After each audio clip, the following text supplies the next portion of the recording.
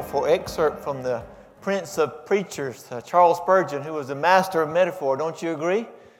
God with us. You know, I was thinking about Christmas, and we're, first Sunday of Advent, and we're thinking about Christmas. And Christmas was a gift wrapped in heaven, but it was unwrapped in a manger about 2,000 years ago. And that's really the mystery of heaven. That's what we're talking about this morning, the heaven's mystery. We're unwrapping Christmas, and we're in a series, and we're thinking about God with us, Emmanuel, who put on human skin and lived among us. Now, who can comprehend that? Who can fathom that reality? No human mind would have ever conceived the incarnation. Would you agree? That's why Paul said in 1 Corinthians 1, verse 18, "For the message of the cross is foolishness to those who are perishing, but to us who are being saved, it is the power of God." That would make no sense if Jesus is not God in the flesh. The cross would make no sense if Jesus were not God in flesh. And so Christmas, as we think about Christmas, Christmas really is heaven's mystery. A scientist would have never thought about trying to save the world that way. A scientist would say, we don't really need God. We can save ourselves. That's what a scientist would say. What would a philosopher say when it came to saving the world? He would say, I don't even know if there is a God. I don't even know if I exist. I don't know if God exists. I really don't know if anything exists. I read a story about a student who took a philosophy class in college.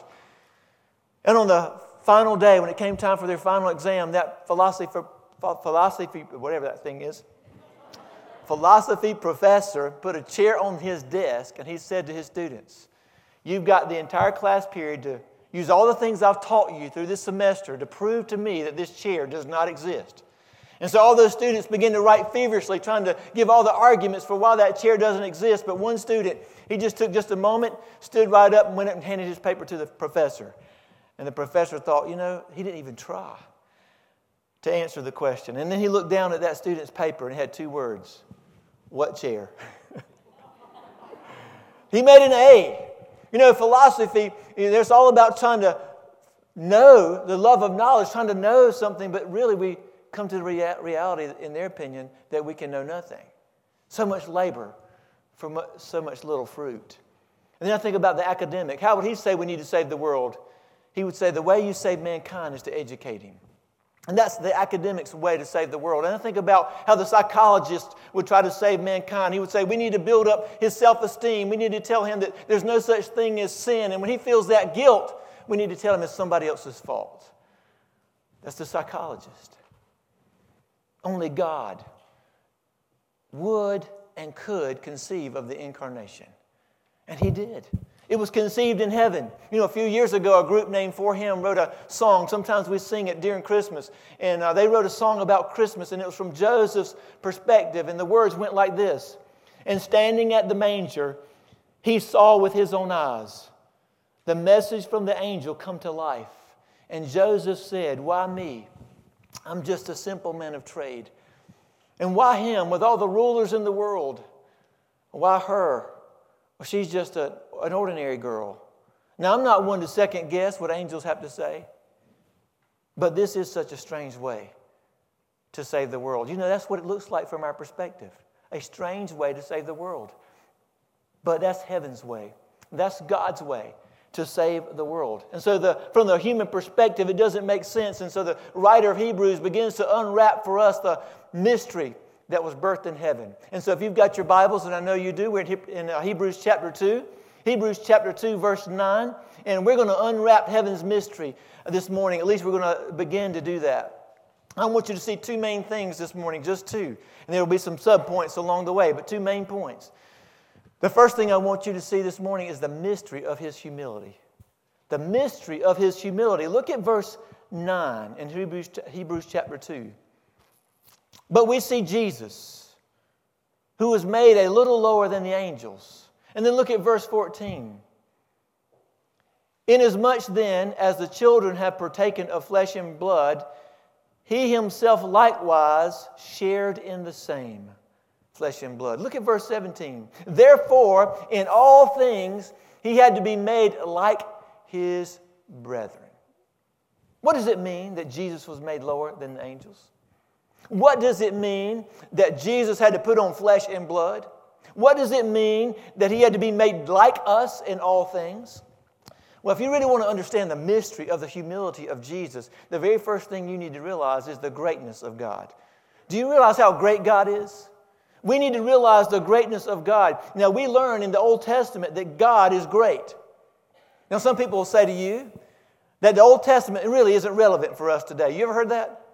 But you know, when somebody says that to you, you tell them the New Testament does not make sense without the Old Testament. John 1:1 says, in the beginning was the Word, and the Word was with God, and the Word was God. That does not make sense if you do not have Genesis 3:15. In Genesis 3:15, the Bible says, and I will put enmity between you and the woman, and between your seed and her seed, and he shall bruise your head, and you shall bruise his heel.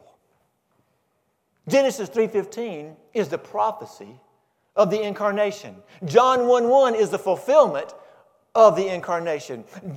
Genesis 3:15 is the prophecy of the Christmas story.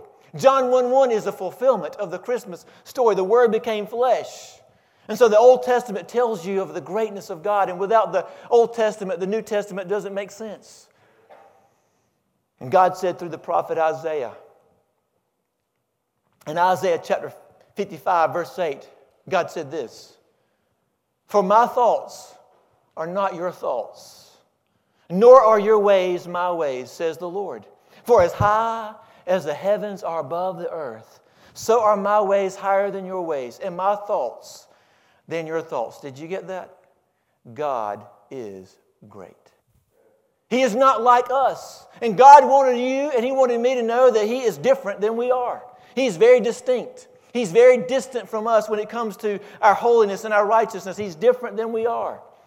The Bible says that His ways and His thoughts are as far apart from ours as the heavens are from the earth. There's a great distance between us and God. He's great.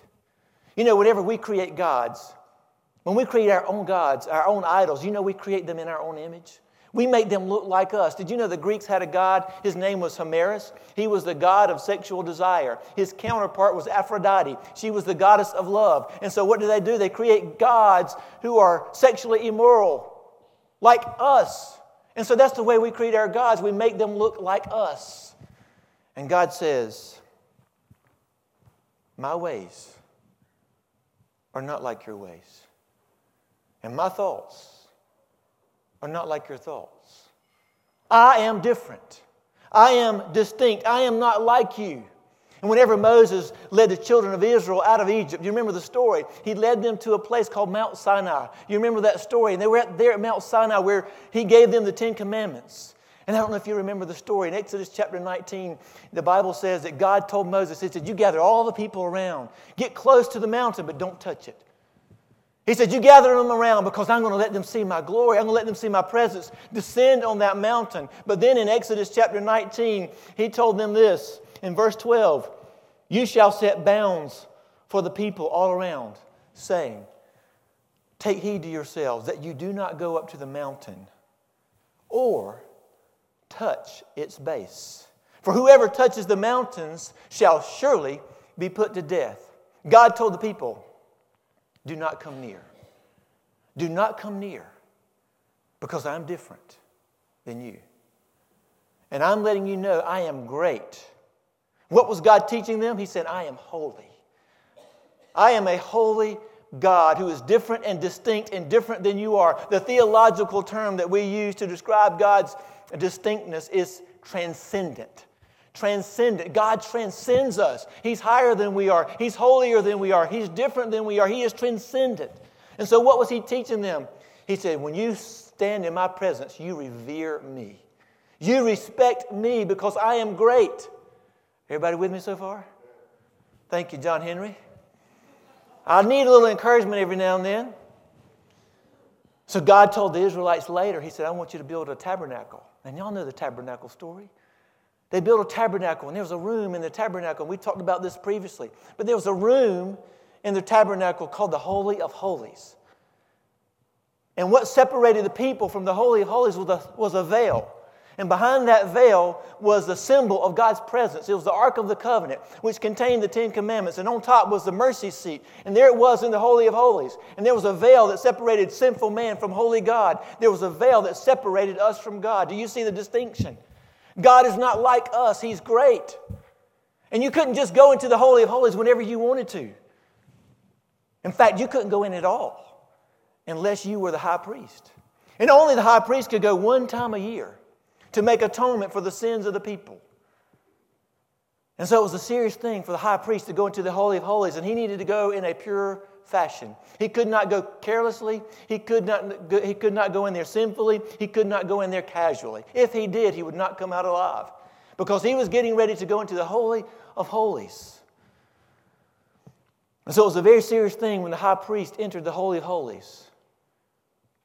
Sometimes they would put bells on the bottom of the high priest's robe, so that when he went into the Holy of Holies to make atonement for the people could listen to see if those bells were still ringing. Because if those bells stopped ringing, then atonement was not going to be made for them. And they wanted to make sure that the bells were ringing, because if they weren't ringing, that means he wasn't breathing. And they wanted to make sure that the bells were ringing. And sometimes they would take a rope, and sometimes they would tie it around that priest's ankle, so that if he ever stopped breathing, they could drag his body out and retrieve his body. Do you understand the difference between us and God? He's great. And God was using those images to let us know that He is the great God. And you'll never understand the humility of Christ until you understand the greatness of God. The point God's making is He's transcendent. He's different than we are. He's to be revered and to be respected. That's who God is. Whenever I was at the University of South Carolina, and I know for some of you, you think about yesterday and you see all the things that are going wrong with South Carolina. You know, we can't win a football game. That's okay. But I will let you know that God did some amazing things at South Carolina when I was there. He used that time to be a transformation period in my life. And so I was surrendering to Christ at that time and really wanted to serve Him. I wanted to follow Him. And there was a singer, a Christian singer by the name of Steve Camp. And I'd never really heard contemporary Christian music much at that time, but I listened to him. And Steve Camp wrote a song, and it was called Stranger to Your Holiness. And the more I heard that song, I realized I identified with it. I don't know if you could identify with it, but I certainly did. And these are the lyrics to that song. And in that song, he talked about how the closer I get to God, the more I see I'm different than He is. And listen to the words. It says, "Hear my cry of desperation, as I see the wickedness of my ways. You alone are my salvation. And Lord, I've learned this one thing to be true, that the closer I get to You, the more I see I'm a stranger to Your holiness." You ever feel that way? I'm a stranger to Your holiness. If you're ever going to understand the mystery of Jesus' humility, you need to understand the greatness of who God is. He is the great transcendent God who became flesh. He is a transcendent God who became immanent and put on flesh and blood and became like us. The distant God who came near. Do you understand the greatness of God who came near? He's Emmanuel, God with us. Doesn't that make a difference? And if you want to understand the humility of Christ, you need to understand the greatness of God, but you also need to understand the glory of man. You say, what is the glory of man? Well, look at Hebrews chapter 2, verse 6. "But one testified in a certain place, saying, What is man that you're mindful of him? Or the Son of Man that you take care of him? You've made him a little lower than the angels. You have crowned him with glory and honor, and you set him over the works of your hands." And in the Bible, in your Bible, those words might be italicized. If they are italicized, it's letting you know that he is quoting, the author is quoting the Old Testament. He's quoting Psalm chapter 8. It was a psalm of David. And David asked the question, what is man that you are mindful of him? It's kind of like the little boy I heard about who was praying the model prayer one day. He said, "Our Father who art in heaven, how do you know my name?" You ever feel that way? How do you know my name? What is man that you're mindful of him? I can only imagine David one night, maybe one midnight, sitting under the stars and gazing into the majesty of heaven and say, what is man that you're mindful of him? When I see the glory of God in creation, what is man that you're mindful of him? Have you ever sat under a midnight sky and seen the canopy of stars above you? How amazing it is. And then just wonder, I'm so small. In the grand scheme of the universe, what is man that you're mindful of him? You ever ask that question? What is man? I tell you what, if you've never done that, maybe you've done this. Go to Google Earth and zoom in on your house. And you say, oh, there's my house. And then just zoom out real quick. And you get a reality of how small you really are. In the grand scheme of everything, how small we really are. What is man that you are mindful of him? A number of years ago when I was doing my certification dives for scuba diving, I was out in the ocean, and I remember the first time I dropped down, I realized, I'm a very small thing in this ocean. And there are things in this ocean that can have me for lunch. How small we really are. And all I could look around and see, all I saw was ocean. What is man that you are mindful of him? Hebrews chapter 2 verse 7 says this, God made you a little lower than the angels. But listen what he did. He crowned you with glory and honor. And he set you over the works of his hands. God crowned us with glory and honor. How did he do that? He made us in our image. You are created in the image of God. He crowned you with his image. You are an image bearer. You bear God's image. So we bear the image of God. That's part of his design. But not only that, the Bible says that part of our glory comes from the fact that he gave us dominion. He set us over the works of his hands. The Bible doesn't say he set angels over the works of his hands. He said he set man over the works of his hands. He gave man dominion over his creation. He crowned us with glory and honor. And so we've been created in the image of God. We have dominion. But man's glory also comes from our dignity. When God created Adam and Eve, he gave them the dignity to choose between good and evil. He gave them dignity. He created us with that kind of dignity. In Romans chapter 2, verse 15, it tells how the Gentiles who didn't have access to Scripture, didn't have access to the law, they knew the law. How did they know it? The Bible says because they show the work of the law written in their hearts, their conscience also bearing witness. And that's what it means to have human dignity. God has written his law on our hearts. We know right from wrong because he's written his law on our hearts. Now, Adam and Eve had the ability to choose between good and evil. But they're different than we are. They had the ability not to sin. They had real choice. They didn't have a sin nature. But then something happened to God's design. Something happened to our dominion. Something happened to our dignity. Adam and Eve sinned in the garden and God's design was damaged. We still bear the image of God, but somehow that image has been marred in some ways. The design has been damaged. Our dominion has been diminished. You say, well, don't we still have dominion? No, our dominion has been diminished. How many of you fishermen can go out fishing and tell that fish to bite your lure? How many of you fishermen have ever been fishing and got skunked? Well, Jesus never got skunked. Whenever he went fishing, he always got a catch. He would tell Peter, go let your net down, Peter. And somehow Jesus had dominion and told those fish to get in that net. Jesus had dominion. Now you say, well, man still has dominion. I mean, we can train animals and we can tame wild horses. We still have dominion. Yes, we can train dogs and we can tame horses. But we can't tame our tongues, and we can't control our thoughts. We really don't have dominion because our dominion has been diminished. We've lost the dignity that Adam and Eve had in the garden. We're born sinners. We can't help but sin. Now, we know right from wrong, but we can't stop from sinning because we're born with a sin nature.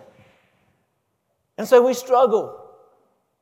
We are image bearers, but we also bear Adam's image. We're born children of Adam. We can't help but sin. Have you ever noticed you don't have to spank a child to make him do bad things? No, you have to discipline a child to make him do the right things, don't you? Because we have that sin nature. We bear Adam's nature.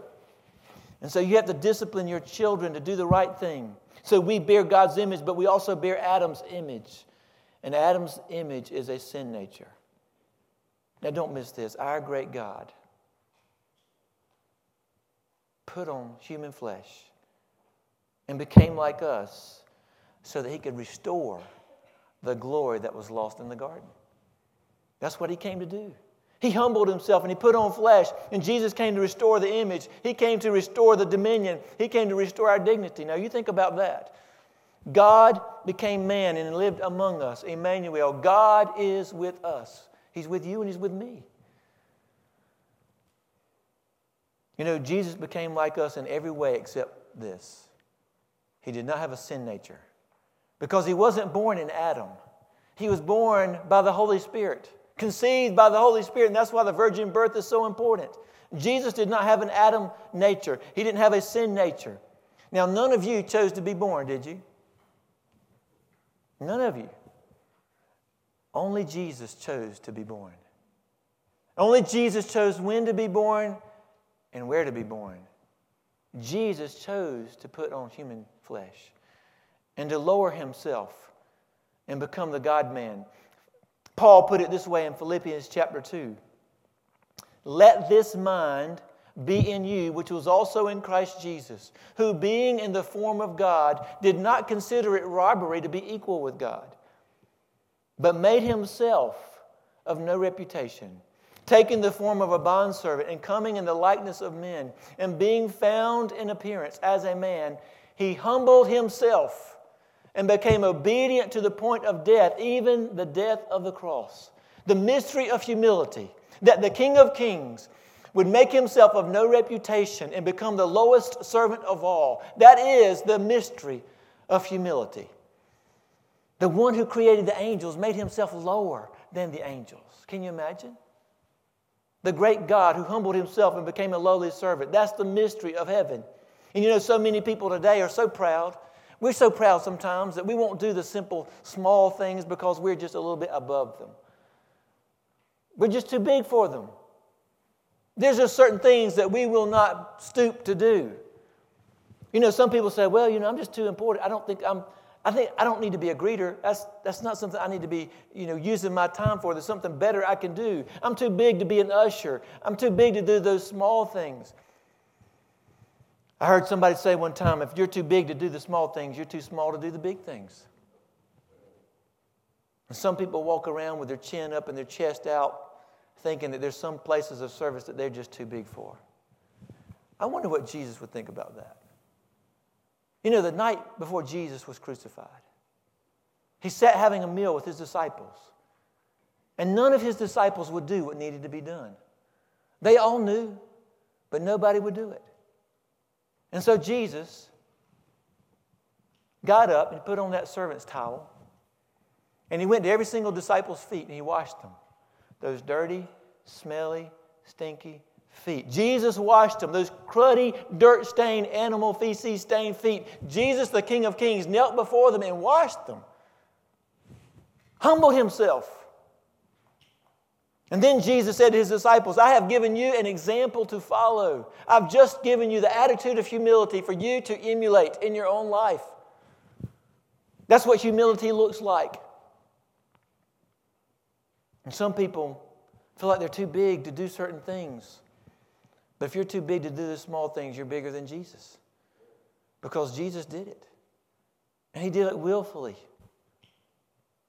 In Luke chapter 16, verse 10, Jesus said this, he who is faithful in what is least is faithful in much. But he who is unjust in what is least is also unjust in much. If you won't do the little things, you can't be trusted with the big things. That's what Jesus said. You know, I was working at Advanced Auto Parts, and I was one of the managers there. And so sometimes our company would hire somebody for our store, and we might not have an input sometimes. And they hired a guy, he was the parts pro. They hired him as the parts pro. And I didn't work with him the first day he worked at our store. Somebody else did. He was under another manager that day. But the very next day I worked, and so when I came in, the parts pro informed me. He said, that manager last night made me put out stock. I am the parts pro. I don't put out stock. And I said, well, this is my introduction.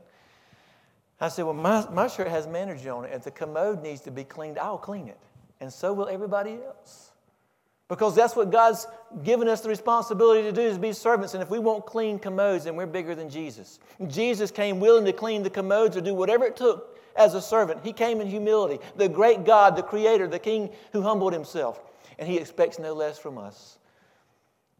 The mystery of humility. The second thing, and this will be shorter, because I know you're thinking time's gone by for that one point. This is the second point.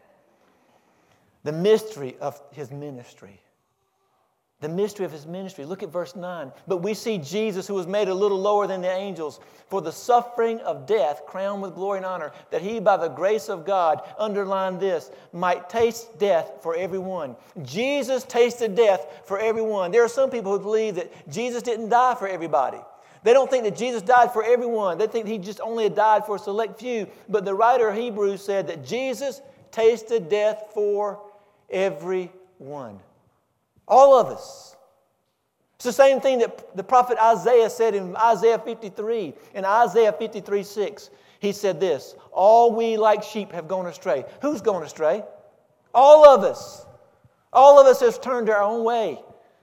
But then he says, and the Lord has laid on Him the iniquity of us all.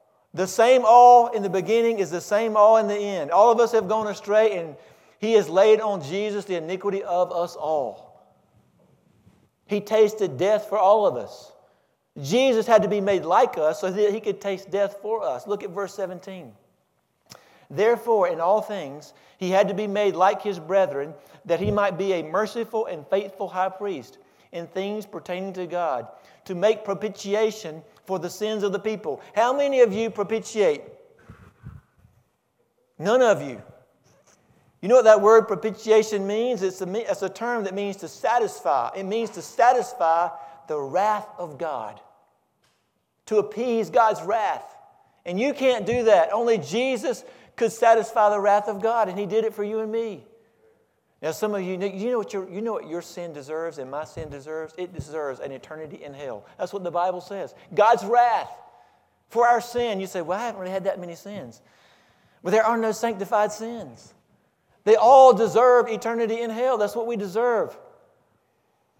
But Jesus stepped in and became our substitute. He took our place. He drank the cup of wrath for you and me. He became your substitute and my substitute. He became sin for me and for you.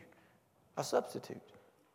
You know, I was thinking about Hunter and Reagan holding their baby. How many babies we've had at First Baptist? I love it. Don't you love all these babies being born? It's exciting. But as I was thinking about Jesus coming and laying in a manger, and those tiny little hands, those rosy pink cheeks, that soft baby skin, can you imagine if that was your baby and you knew one day some rusty spikes were going to be driven through his hands and feet? And you know those little tiny feet would one day grow up and they would carry him to Calvary to die for the sins of man. Can you imagine? And that's what Jesus did. He bore God's wrath for our sin. Isaiah 53:5 says, He was wounded for our transgressions. He was bruised for our iniquities, and the chastisement of our peace was upon Him. And I love this. And by His stripes we are healed. Jesus didn't just die for you. Jesus died as you. He is your substitute.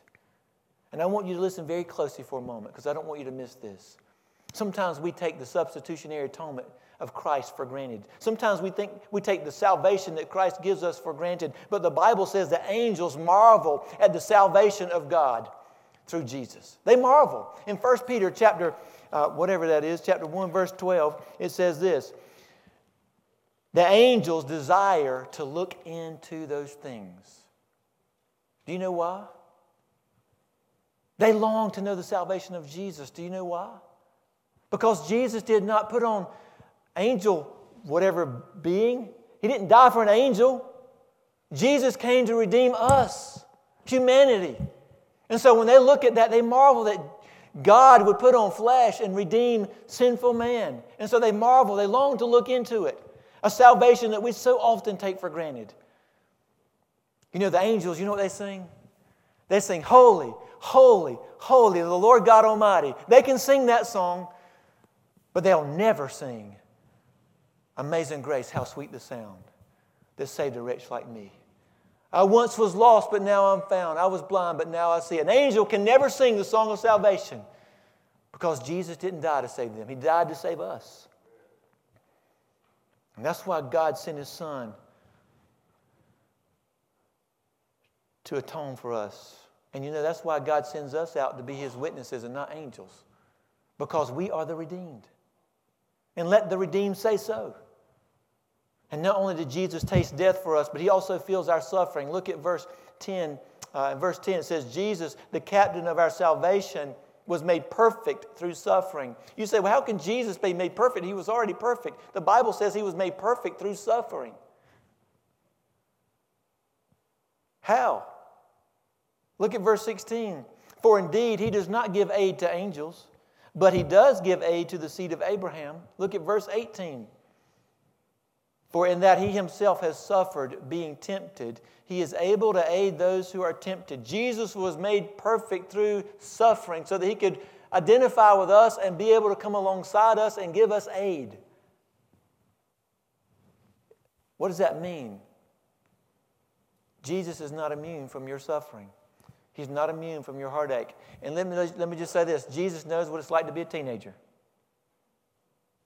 Jesus knows what it's like to have a busy schedule. Can you imagine how many people were pulling on Him every day? He knows what it's like to have a busy schedule. He knows what it's like to be pulled in every different direction. He knows what it's like to be rejected. He knows what it's like to be tempted. He's felt the temptations of Satan. He knows your suffering. He knows mental exhaustion and physical exhaustion. He knows spiritual warfare. Jesus knows it. He knows your pain. He's not immune. Our God is Emmanuel, God with us. He's not immune. He's the faithful high priest who feels our pain and comes to your aid. Bob Weber was the former president of the Kiwanis International. He told this story. He said he was speaking in a small town one day, and he was staying overnight in this farmer's home, and a little boy, while they were sitting on, he said they just sat on the porch. They were just sitting back and relaxing, and the newspaper boy came riding up, and he threw the newspaper on the porch, and he saw a sign that the farmer had advertising puppies for sale. He said, well, sir, I see you have some puppies for sale. So he got off his bicycle. He said, how much are you asking for your puppies? The farmer said $25. So the boy kind of hung his head. He knew he couldn't swing $25. So he said, okay, well, can I at least just look at them? And the farmer, he whistled real quick, and the mama dog came running around with 4 little puppies in tow.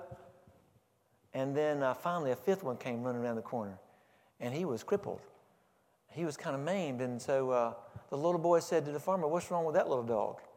He said, well, that little dog's been injured. Well, I say injured. He's crippled. He was born without a hip joint. And so he's never going to have that leg function like it should. So he's always going to be crippled. And so that little boy went over to that farmer. He said, I got 50 cents. He said, I want to give you 50 cents. I want to pay every day that I can pay for that puppy. And the farmer said, I don't think you understand what I just said. I said, this dog's never going to be able to run, jump. He's never going to be able to play. He's always going to be a crippled dog. Why would you want that crippled dog? And that moment, that little boy paused for a moment, then he pulled up his pants leg. And when he did, he had a steel brace strapped on with leather, holding that crooked leg straight. He said, because that puppy's going to need somebody who understands him and can help him through life. And when Jesus put on human flesh, He did it so He could understand you and help you through life. And so when you pray to the God who understands you. When you pray to the God who knows temptation. When you pray to the God who understands pain and hurt and heartache and death. You pray to the God who feels, to the God who cares. His name is Emmanuel, and He's God with us. And I want to give you one last thing. It'll take me about 30 seconds. You okay with that? Last thing. Jesus disarms the power of Satan in our lives. Look at verse 14. Inasmuch then as the children have partaken of flesh and blood, He Himself likewise shared in the same, that through death he might destroy him who had the power over death, and that is the devil. Satan has been disarmed. Satan has no power over you except what you give him. That's the only power that Satan has over your life. But you know how Satan manipulates you? How he manipulates me? He makes you fear death. He always throws death in your face, and people don't like to talk about death because we're fearful of death. And Satan knows that, and so he uses death as a weapon against us many times. And what the Bible says, that Jesus has overcome death, and there's no fear in death. In 1 Corinthians 15:55, Paul said, "O death, where is your sting? Where is your victory? The sting of death is sin, and the strength of sin is the law. But thanks be to God who gives us the victory through our Lord Jesus Christ." When you know Him, then you have no fear, because He is bigger than death. He has conquered death for you and me. And I do believe He gives us grace when it comes to that moment. We have victory. I want to give you, it's just as an invitation, a thought, a question. The writer of Hebrews asked this question. I didn't ask it, he did. And it's a question that I don't have the answer to. It's a question that God doesn't have the answer to. It's in verse 3. It says this: "How shall we escape if we neglect so great a salvation, which at the first began to be spoken by the Lord?" Now, how can we be saved if we neglect heaven's mystery, God's salvation? You know what you have to do to neglect something? You just ignore it. You know, people can sit in church every single Sunday morning, Sunday after Sunday, and neglect Christ. You don't even have to reject Christ. All you've got to do is neglect Christ. You know, my yard, I just neglect it. Guess what happens? It changes, doesn't it? Weeds grow up, everything gets overgrown. If you're married, if you want to destroy your marriage, you don't have to reject your spouse, you just neglect your spouse. Neglect. You don't have to reject Christ. All you have to do is neglect Christ, and you will miss God's gift of salvation. And I'll just say this: if I was in this room this morning and I had never followed Christ, I would not leave this building until I had. I'd make that decision today. How will you escape if you neglect such a great salvation? The other thing you might want to think about this morning is, are you taking your salvation for granted? Angels desire to look into what we have. Do you just take it for granted? You know, this past week was Thanksgiving. You know, this will be a great morning to come and stand or kneel at this altar and just thank God for His salvation, for saving you. You will never feel hell's fury because you are saved by grace through faith. That would be a good thing to come thank God for, wouldn't it? Or maybe this morning you can sing Amazing Grace, how sweet the sound, but you haven't told anybody else about it. And maybe this morning you need to say, God, give me boldness. Give me opportunity. Help me to step out and be a witness for Christ. You have given me the mission to share the gospel. Not angels, but me. And maybe this morning you need to ask God to give you opportunity, boldness to do that, to tell others about the amazing grace that you found. Would you pray with me this morning? So, Lord, I just want to thank you for your word. Thank you for coming in flesh and being our substitute. Thank you for coming in humility, which we can never fathom. Thank you for paying our sin debt and standing in our place of being our substitute. Thank you for providing such a great salvation. And so, Lord, we come to this moment when we have the opportunity to make decisions. And Lord, maybe there's a decision that needs to be made that I haven't even mentioned, but somebody here knows what decision they need to make. Give them courage and boldness to step out and put feet to their decisions. Let them act. Give them courage. Lord, if it's somebody who doesn't know you and they need to know Christ, Lord, give them boldness. Lord, if it's somebody here who realizes I've not really been sharing the gospel they need to, Lord, give them the boldness to stand out and come out and make a commitment to you this morning. Maybe it's somebody who just has been taking their salvation for granted and they just need to give you thanks. Give them courage. We come to this time and we ask it in Jesus' name. Amen. Would you stand as we sing our... Every question, the one one solution.